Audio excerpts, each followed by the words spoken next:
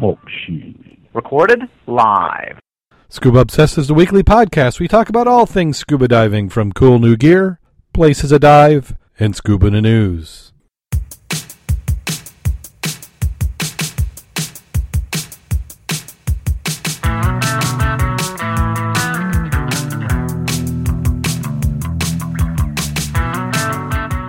Scuba Obsessed episode 196 was recorded live sometime in April 10th, 2014.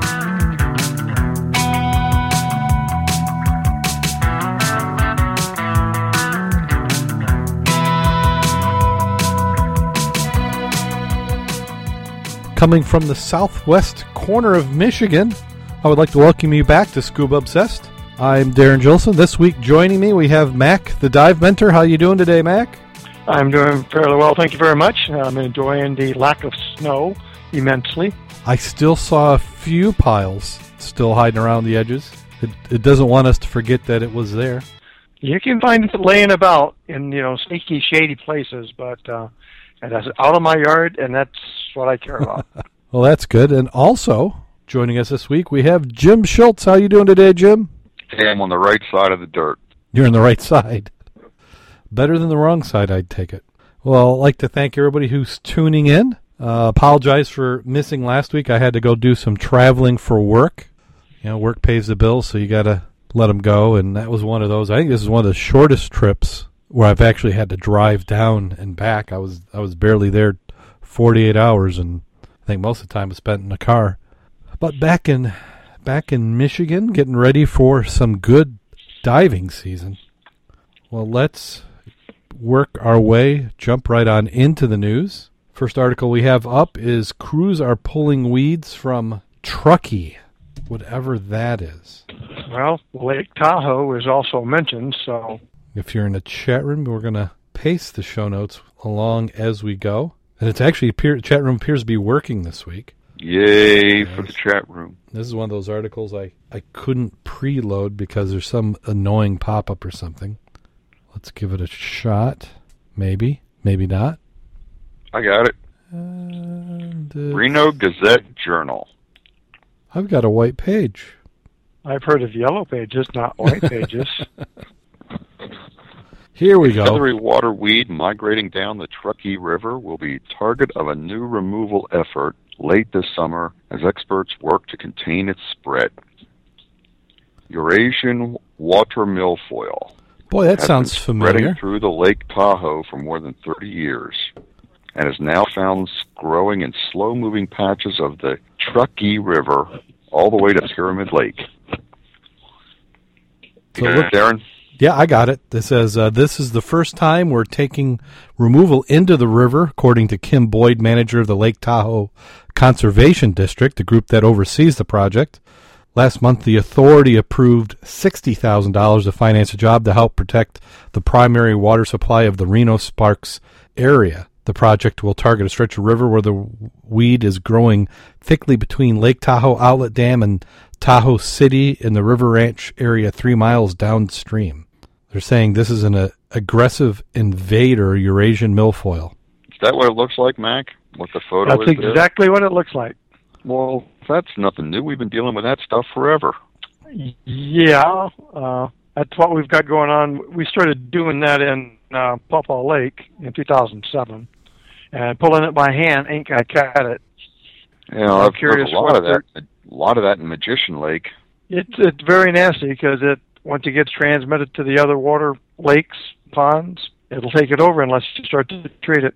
I mean, does it get to a point where it will get an equilibrium, or is it just there and clogs everything up? It'll take over. The only thing it doesn't, for a certain depth, you won't have the vegetation because you got to have some light and whatever. But from the shoreline out to 15 feet, it can get really, really, really thick. I know it's a real pain in the butt to swim through. Yeah. Now, is this the same thing that you buy for aquariums? Is that where it came from? I'm not really sure where it came from. Generally speaking, that's where we get a lot of our invasive species, is the ones that you didn't flush down the toilet, that you actually let go into the river or to the stream, and it made its way someplace else. Well, hopefully it doesn't make our way anymore. than it already has. But it's one of those things I don't think there's really a whole lot you can do without major treatment program. Absolutely. And for $60,000, that's hardly a drop in the bucket. Well, especially considering, I'm assuming this is in the Reno, Nevada area. Yeah. And this next one, my gosh, this guy's 70 years old, and he's going to do a scuba dive. They're calling it a zany stunt. Said many people debate a zany stunt. So many people debate long and hard how to celebrate their 70th birthday. Kevin Fuller of Dalton, a retired engineer, decided he was going to do it diving. There's a photo of him in his scuba gear at 70 feet below the water. This was in the Canaries, one of his favorite diving spots. He's been diving since 1966 when he saw an advertisement for a recruiting drive by the British Subaquatic. He said some people go to football matches as a hobby, but others wonder what attracts them. I dive in water all over the place. It's difficult to explain the attraction.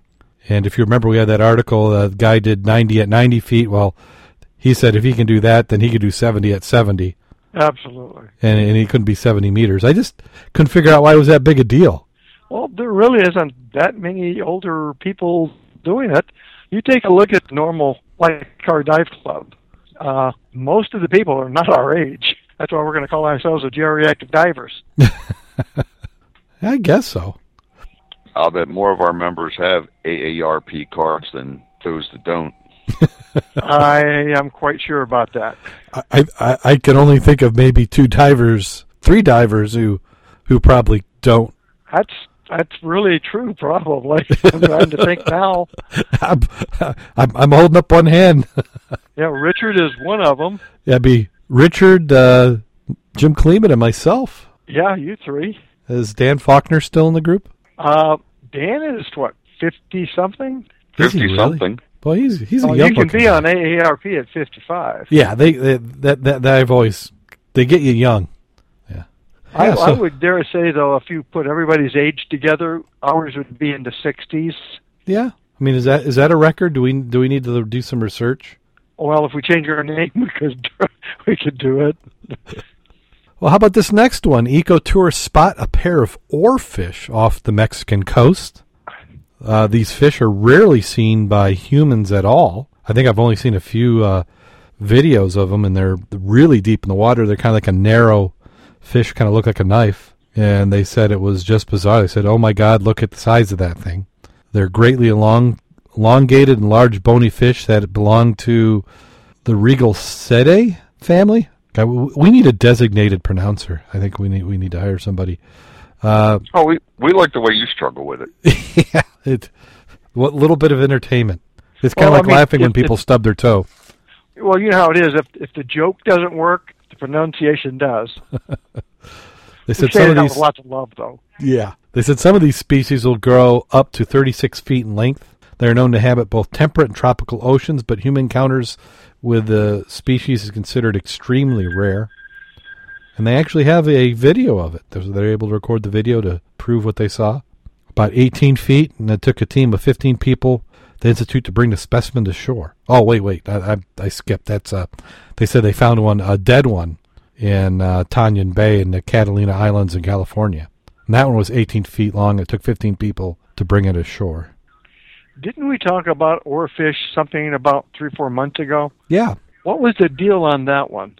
Because the funny part is there's a lady, we had a presentation at the Midland Baptist Church last week for Sportsman's Day. Mm-hmm. And one of the ladies came up to the booth where we were working and was talking about, have we ever seen an oarfish? And the only reason I knew what the heck she was talking about is because we talked about it, not in the recent past.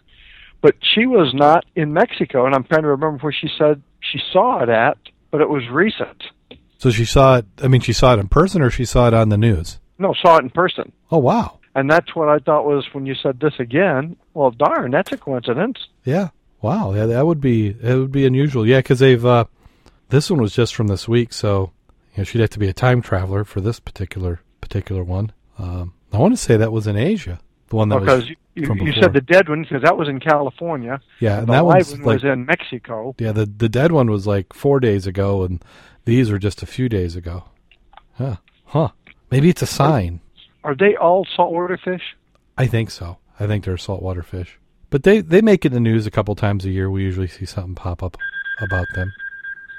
But they must get shallow. I mean, because here they are. This is only maybe a meter or so of water. Yeah, they were talking about something. They're normally deep. There's something about the upwellings bring them up to the shallows. Largest bony fish in the sea. Not really a great marketing campaign for seafood. Yeah, but one fish can feed a flock of people. Just got to be good at making fillets. Well, 18-foot long Subway sandwich fish. Yeah, yeah. You could do one fish for the whole sandwich. Yeah. And how long should you wait for a message to be delivered? I think somebody needs to complain. 100-year-old message in a bottle is found in the Baltic Sea. Last month, a group of fishermen found the floating bottle in the ocean and pulled it on board their ship. The first bottle looked like to be a piece of trash, but when the fishermen examined it, they noticed it had a message inside. The message was written in 1913 by 20-year-old Richard Plaz. Plaz had been taking a walk along Germany's Baltic coast when he decided to put the postcard in a beer bottle and toss it in the ocean. The bottle's been at sea ever since, and nobody ever knew exactly where it traveled before it was found by the fishermen. The writing on the postcard inside the bottle is illegible, but the date reads May 17th, 1913. The message in the bottle could be one of the oldest ever found. It was returned to Plez's 62-year-old granddaughter in Berlin. Her name was Angela Erdmann. Erdmann had never met her grandfather, but was excited to see the bottle and learn the story behind it. Plaz died at the age of 54, and Erdmann said the message inspired her to start doing some genealogy work to find out more about her grandfather and family. The bottle and message will be on display at the International Maritime Museum until May 1st. Experts plan to decipher the message in the postcard and hopefully deliver it to its intended recipient if that person is still alive. Erdmann is excited to find out what the message says and who was the intended recipient. Up until this point, the oldest message was one that was found in 2012, and that one had been at sea 98 years. It dated back to 1914. What sea was it found in? Was it found in the Baltic or somewhere else? I think that's where they said, the Baltic. Well, that's where, found. So where did he launch it at? I think the same place. Okay, so it's been in the same place. Yeah, it just said walk around the German Baltic coast. So it's been in one place. Yeah, he probably threw it in. What are the chances of actually finding it, though? That's amazing. Well, that's the thing, is you have to decide to pick it up, and then you have to look at it. It makes an interesting story, but all sorts of things. It's not really unusual to find them here in Michigan. Have you found one? Oh, yeah, I found that. I've also got a balloon with a message. The bottle one was part of a school project from Wisconsin, and they requested people who found them to return the information of the date, time, and mine was only like maybe a year and a half old. Wow. And then the balloon one, that one was, again, from northern Chicago. That's where they had launched them, and it was found over here. Yeah, I've found a balloon one. Well, it's probably been about 18 years now since we found it. Yeah. I can't even remember where it was from. My wife sent the card back, but it was a school project, like you said. But I think those have fallen out of favor. People don't like the balloons floating around. Yeah, everything's PC now, right? Oh yeah, it is. If somebody came back to life from 1950, they'd kill themselves. Yeah, I hear you there. Yeah, we're not even going down to Washington. Not if the government had their choice, because the government would make sure they're protected. Okay. I feel a tangent coming on. Well, I'm not even going to get into the EPA right now, or land management, or any of that. Or maybe I will later. Yeah, speaking of that, they would probably have a problem with this next one. Old concrete targets become fish habitat. Okaloosa County, they have these concrete targets from the Elgin Air Force Base, which will soon become giant fish habitats in the Gulf. The Artificial Reef Project has been approved by the Department of Environmental Protection. There will be 4 sites about 3 miles offshore from Fort Walton Beach. In the center of each site, a pile of rubble will rise 30 feet from the floor in the Gulf, creating a habitat for a large variety of fish. Coach Mary from Emerald Coast Scuba says having these reefs is going to be a little tropical fish come, so that's really nice for the snorkelers and for the scuba divers to be able to see. and then the larger fish for the fishermen to catch. $160,000 cost will be half paid by state grant, with the remaining $80,000 coming from bed taxes to work on the reef probably project. hotel motel tax. Really? Okay. Yeah, bed tax is generally a hotel motel tax. Okay. Work on the reef project should begin in the summer. That seems expensive, doesn't it? $160,000. Well, you got to take it offshore, and how many tons of that are they talking? If you're talking 30-foot pile of concrete rubble. Yeah. Huh. Okay. Makes a ship look like a bargain, doesn't it? Yeah. A little bit more interesting to dive. I mean, I'm okay with these structures, but the thing that just doesn't it kind of ring a little bit of crap? We got all this junk to get rid of. What are we going to do with it? Now, is that they said these are targets. Were these something they would set out in the fields and do target practice on? I don't know. I mean, I've never seen anything quite like them. They look a little bit like a round disc on a tripod made of concrete. Mm-hmm. Well, okay. Anything else to dive on? It's got to be great, though. I mean, it's like the breakwater out of Michigan City? Yeah. No, that's not even 30 foot. No. Because that comes up to the surface. So if you went down where it's protected, meaning the overtop, I think you're going to have a lot of fish on both sides of that. Oh, yeah. Obviously, more on the protected side, though. Yeah. But we know how that works out well for the fish. Oh, the fish love it. All sorts of nooks and crannies. It's a good project. I'm all for it. Well, I like the any place where you can give Fry a place to go, especially with the lionfish. I don't know. Does that help the competing species to survive a little bit? Maybe. Oh, I don't know. Because I mean, a lionfish, they can't get into those cracks, so that seems like that would give you a little bit of time to grow up to be something a little bit more difficult to be eaten. Yeah. Well, how about this for a place to eat? In the UK, they're coming out with their first underwater pub in Cardiff Bay. They said drinkers will be able to sip a pint of brew while admiring the aquatic life in the bay through windows of the Aquanova bar. And if you take a look at that photo, that's absolutely amazing. Now, I think that's an artist mock-up of it, because it doesn't sound like they've started to build it yet. They said the pub is a UK first and will be 5 meters below the surface, close to the sister pub of Terra Nova.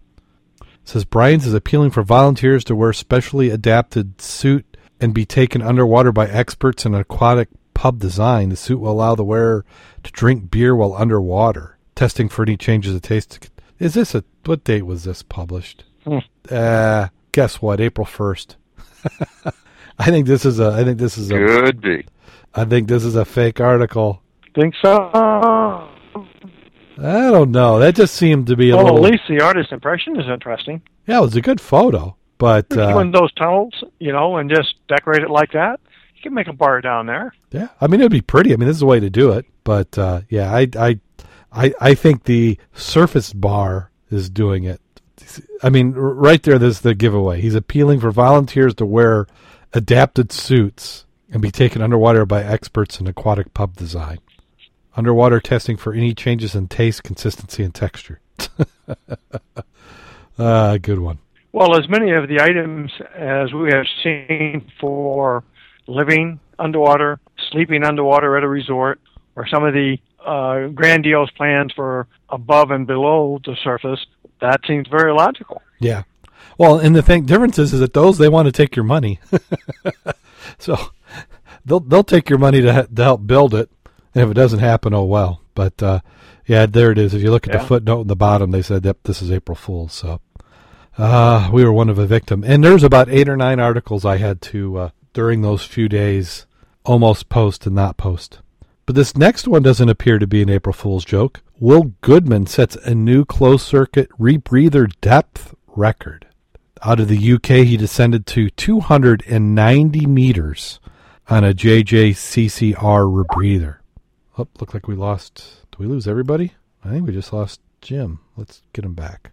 290 meters? Yeah, that is absolutely deep.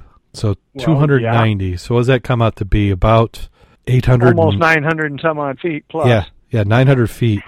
Wow. That's insane. And you had to have support people. They said 10-degree water, so, that's a little bit warmer than what we get typically here, especially at that depth. Well, obviously, they're talking 10-degree Celsius. Yes. But then again, 10 degrees Celsius, what the heck is that anyway?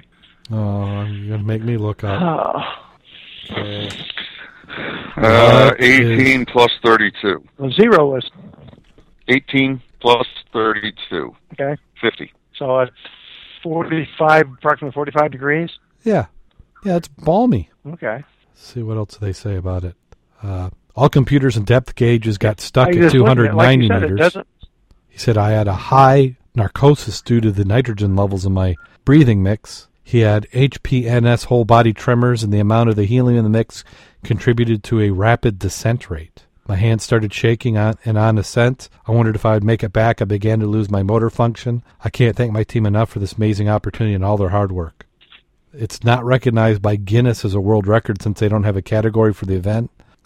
He's been inundated with well wishes and congratulations from professionals in the diving community. He had previously smashed the world record of 283 set by Christoph Stanwiski. Wow, that takes a lot of support to be able to do It'd be that. interesting to see I was going to say, I was looking at that, and the picture I have doesn't show all the support. It said pictured left to right, and there's a whole bunch of people, and the only picture I see doesn't have that. So do you see other pictures? I didn't on this No, one, but I did on another website when I originally looked at it. There's a link there. I think there's a press release that you can go and look at, and I bet that might have some. Okay, here if I don't break the connection here. Well, it said on March 26, 2014, this is a press release, following a year's training and preparation. Yeah, and he's done this many times before. Not exactly to this depth, but he's been known to be a little bit on the, I'm not going to let this whole thing load, risk-taking side. Wow. But that just is, 100 meters is deep. 100 meters is 300 feet. He surfaced and they after... know they went past 300 meters. Yeah. So he surfaced after 9 hours and 57 minutes. Now, when they say, the phonematic signs of decompression, illness, or dehydration, you almost need a nurse or a doctor to explain all these terms they've used in here. Now, was he closed circuit the whole time? Would he have had 2 or 3 rigs that he was changing out? Or did he just have It didn't sound like it. Extremely sounded like big... the whole time. Well, on the same unit, though? Would a scrubber bed last that long? I guess you could stack them up. Well, I'm willing to bet he had stage bottles the whole way. Yeah, because the rebreather you're scrubbing, you still have to add in oxygen and other gases. Wow. It'd be nice to see a little bit more of a story on that. Yeah, that's one I don't think I'm ever going to begin to approach that amount. So great to him for being able to achieve it. Let's see if I can get this next one to load. I thought I had it preloaded, and it is missing. Right here in our own backyard, and it's about the time of year we see this. Seems like every year somewhere up and down the coast we'll have one of these bone wrecks start to be exposed. This time it's one up in Leelanau County in Michigan, up there near Traverse City. The only issue I have here is shipwreck discovered on. All that means is nobody in the last 10 or 20 years remembers it, and it was there again, because it just doesn't suddenly appear and disappear. No, that's... What I'm saying is, yeah. In the mid-1800s, that part of the beach has been discovered before, and if it was so critical, why didn't somebody take care of it 80 years ago? Because it wasn't. Come on, website. Are you still there? Yeah, I'm still here. Just watching the browser take forever to load up. I say the last 3 or 4 months, the internet has really been complete crap. Well, it's a piece of trash, but you got the little item here. It's illegal to touch this shipwreck or tamper with it, so you can't go up and touch it. Well, I think... Yeah, that's bull. Yeah, I think that that's what they want you to believe, because wasn't it they had a court ruling in the last 6 months where if it is outside the water, it's not protected under the preserve law? Embedded, it's part. It's got to be embedded. And definitely embedded. Well, it's better. Well, if it's... And I think they changed the law to help if it's above minimize the high that issue. water mark on private property. State. Well, the state claims anything old. Can you guys hear me? Yeah, we can hear you. I don't know. You can't. You might not be hearing us. Yeah, if it's above the high water mark, if it's above the high water mark and on Jim, private you're property. jumping in and out occasionally. I get that Property reverb from you all of a it sudden. belongs to the property owner.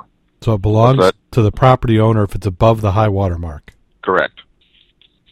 But if it's a situation where it's both above and below the high water mark, then the state claims ownership. All a matter of perspective. And if you look at the video on this, part of it is in water, so...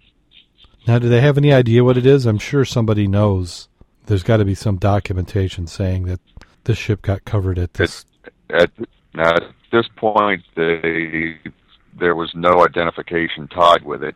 We'll have to get a hold of Ross Richardson and see what he's got on it. Yeah, that's right. In his he works that Manitou Passage quite a bit. Yeah. Yeah. Those are some big ribs there. Yeah, I can tell it's real valuable. Well, Mack, you went flying this week. Did you see anything new? Jim, you're breaking up there. I couldn't tell. I couldn't hear what you said. Mack, he was asking if you, since you've been flying this week, if you saw anything new. And you're breaking up because I'm not hearing you either now. I can hear you fine. What he asked is if you've been flying this week, if you saw anything new. I did see 2 items floating the other day. Was not going to go down low enough because it was too bumpy. One could have been a very large log. It was a single piece, and one was maybe half as big. One was up in the area, and the second one was down towards the bluff that has the cars in it. Uh-huh. So it's up from Grand Mere, but other than that, nothing. I also went up looking for the Green Bay, since that one is half inshore and half in the bluff. Could not see any of the ribs. And you used to could. The other one looked just like that one. It went from the bluff all the way out into the water. Mm-hmm. And none of that was visible today or the other day. Now, do we have any ice in Lake Michigan, or is that pretty much all gone now? How's the ice doing on Lake Michigan, Mack? Is that still there? It's sporadic on the shore. You get up to South Haven, past Palisades, the ice was still out probably a mile. Other than that, you had sections that you could actually get to the beach, looked pretty nice, and other sections that still had a barrier of ice. You're talking about some shipwrecks that the harsh winter has unraveled. If you look up Dave Tournaman on Facebook, he's got some good links from Traverse City, and they look surprisingly like what we're looking at now, only more of on an angle. He's got another one that's called the Shipwreck LL Barth, and that was from Kevin Ailes, also a club member, and that looks like kind of stuff that we find up in Sheboygan. It almost looks like part of a pier or a seawall, but it's actually a shipwreck side. Mm-hmm. And if you look at on the Facebook part on Kevin's, you'll see additional items, which remind me of the ones they found up north that Valerie and them talked about, the lost ships last year. Yeah. Meaning, if they were so valuable, they would not have just left them on the shore and let them sink. But now, you look at it, there's nothing to salvage. No. There's nothing artistic or interesting about it other than, wow, that was a ship. Well, and we've talked about it before. It'll be that way and for another couple of freeze-thaw cycles, and it will be totally gone. Yeah, and we've talked about it before. That's how marina owners and boat owners dealt with the ships that they didn't want anymore. What you do is you kind of in unofficially mothballed it. Absolutely. Parked it off. If for any reason you needed a part, you just took a skiff out there and took what you needed off your old vessel, and it just sat there and sank in the bottom until the weeds got taller than the ship. And sometimes they'd be floating, sometimes they'd eventually sink. Absolutely. I know firsthand of right there in Saugatuck. And what's interesting is growing up the same around. Thing when the ships you're going to find in. The ships we're going to find where? Did we lose you, Mack? I hear occasionally you're there and then you're gone. So. Yeah, I was just you said something about that's something that we occasionally find. I hear you both well, not right now, but. Yeah, it's like it's selectively. Right it gives my audio to Mack and then Mack's to Jim, and I don't think any of us hear everything. Maybe this is an advertisement for Skype for their new podcasting service. So, right now I pay a few dollars a month for the landline connection to Skype, and I'm sure they'll add about 2 zeros to the end of it to charge us for the podcasting version. Thank you, Microsoft. Screw something up and then charge for it. Well, we still have a connection. maybe before Microsoft gets mad at me. Anybody get any diving in? Has anybody gotten any diving in? I know you're out there. Not this past week. I walked out to the lake this evening and watched the sunset on the inland lakes, and was reminding myself and amazed at just how clear it is right now. So I'm saying to myself, why am I not getting in these lakes now when it's crystal clear and there's not a boat around? Oh, yeah. So I'm ready to... You're still breaking up, Jim. Yeah, I could hear you, Jim. I think it will come out in the recording. Yeah, Mac, I've for whatever reason, your connection is really bad. I'm seeing you drop off. Oh, yeah. Of course, we do tons of editing. So hopefully I'll get out and we'll get some dive time in. I know some of the guys are planning to hit the big lake around the pier heads Sunday at noon. Yeah. But this is Palm Sunday, so I don't think I'll be out of church by then. Yeah. Yeah, I don't think I'm going to be out of town, so I don't think I'm going to be able to make it. But I would absolutely love to get some early dives in. I did get a chance to... I think you ought to just... Go ahead. Why don't you just take... Why don't I... Darrin, I was going to say, why don't you just take some time off tomorrow afternoon and come out and we'll get wet and magician. Oh, that'd be fun. I don't think I can swing something tomorrow. But I need to. I need to look at my calendar. I need to at least take one day off a month and get a dive in during the week.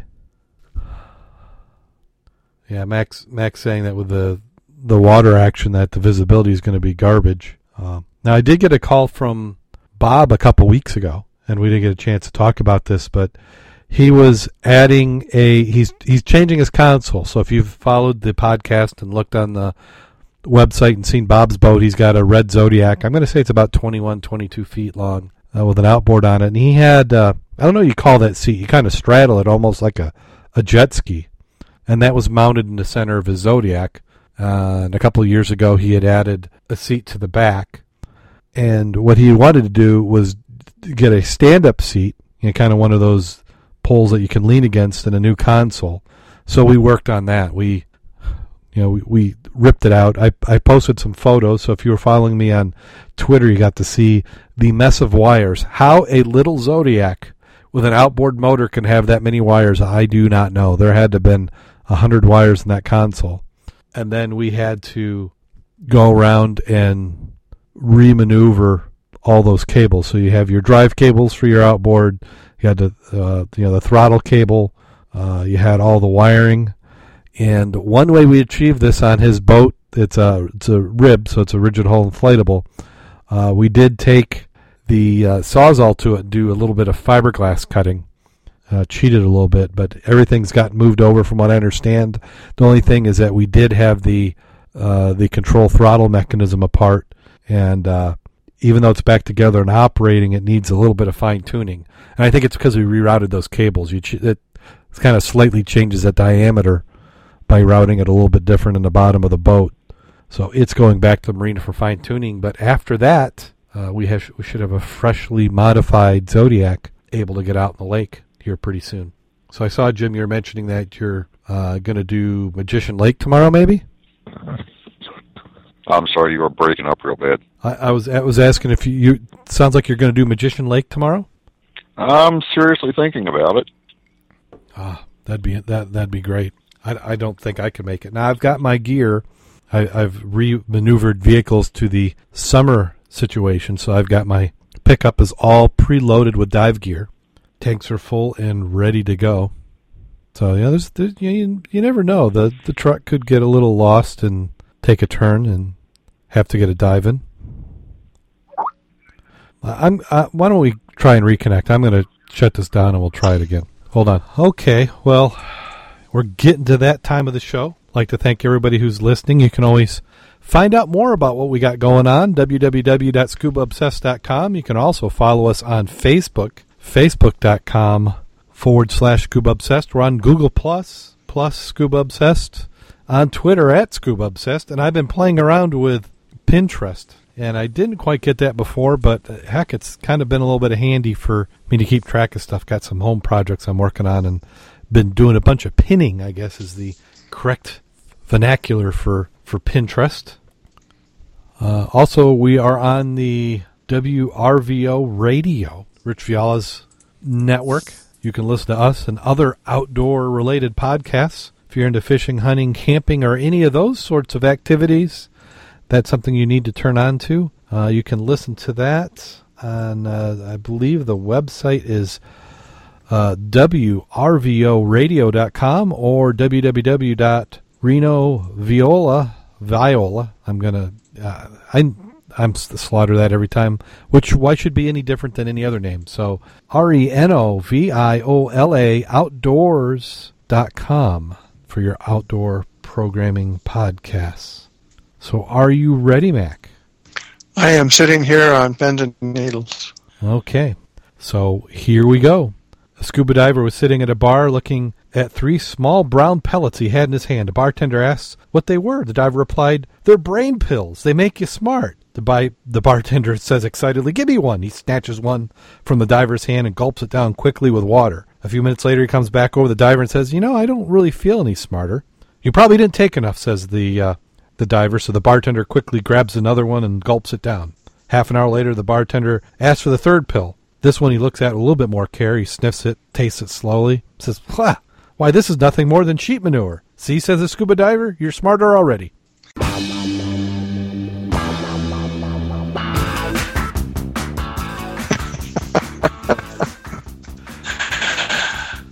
Yeah. At least we're not going to have an X on that one. No, that one was as X-rated. That one was fairly clean. The X-rated ones were letting age a little bit. Maybe we'll just be like 2.5 or something. But thank you for tuning in. Jim had to jump there at the end, so he didn't make it all the way to the end through some of the internet challenges we had. But until next week, I'd say let's go out there and get wet and stay safe, people.